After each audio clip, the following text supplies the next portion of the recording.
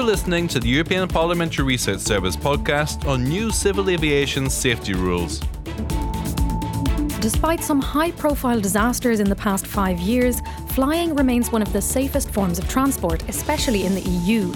But the skies are getting crowded. So to keep this excellent track record in the future, the EU has decided to update and adapt its aviation safety rules to the new challenges. Want to know more?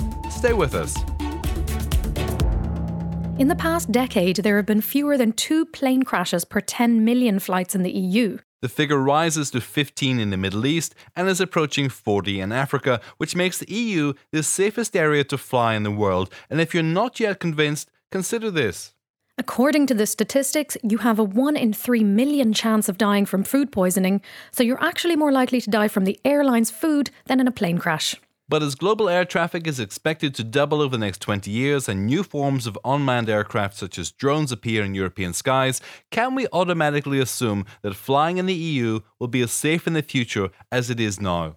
Before we answer this question, let's have a quick look at the current situation.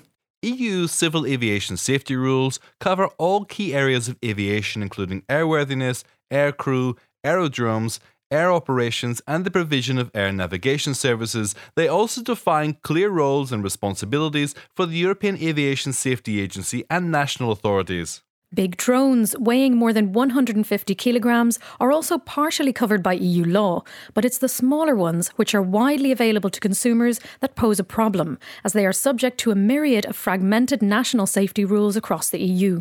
So to catch up with the new times and keep Europe's excellent safety performance, in December 2015, the European Commission proposed a revamp of the aviation safety rules. So what are the changes? We'll tell you in a minute. Well, the purpose of the new rules is to create the right conditions so that the EU has the capacity to handle the expected 50% increase in air traffic over the next 20 years and to ensure the EU aviation sector is prepared for tough global competition. To ensure this, it introduces risk and performance-based rules to reduce red tape and encourage innovation. For example, sport and recreational aviation will be subject to simpler and cheaper approval procedures than those applicable for commercial air transport. The new regulation extends the European Aviation Safety Agency's mandate to safety-related aspects of security, such as cybersecurity, and to the protection of the environment, and it establishes a framework for the pooling and sharing of aviation inspectors and other specialists to support member states in certification and oversight tasks. In addition, the text provides new rules for the safe provision of ground handling services and closes a number of other safety gaps. But perhaps one of the most important changes is that the reform includes the first ever EU-wide rules for civil drones that will help to allow all remotely piloted aircraft, big and small, to fly safely in European airspace. The new rules on drones will set out basic principles to ensure safety, security, privacy, and the protection of personal data, and they will also bring legal certainty to this rapidly expanding industry. So, is everyone happy with the changes? Well, mostly yes, but it's impossible to please everybody.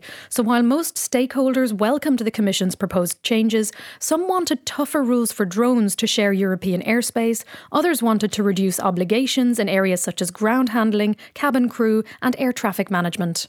At first, the European Parliament wanted to increase the Aviation Safety Agency's responsibilities to cover the safety aspects of security measures and commercial space transport, as well as drones.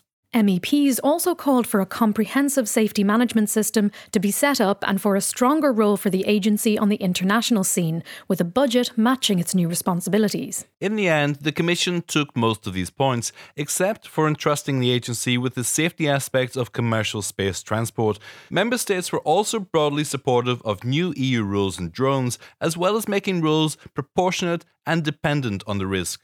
They also agreed on the need to strengthen cooperation on security matters related to civil aviation, such as cybersecurity and flights over conflict zones. However, most member states were not keen on touching the financing of the agency and did not support the creation of a new oversight mechanism, which would have allowed the agency to take over certain oversight tasks from national authorities. So when will the new rules become law? Well, the Parliament's Transport Committee rubber-stamped the deal in January 2018, and now it needs to be endorsed by all MEPs meeting in plenary session and the Council, so it shouldn't be long before the new rules come into force. You're listening to the European Parliamentary Research Service podcast.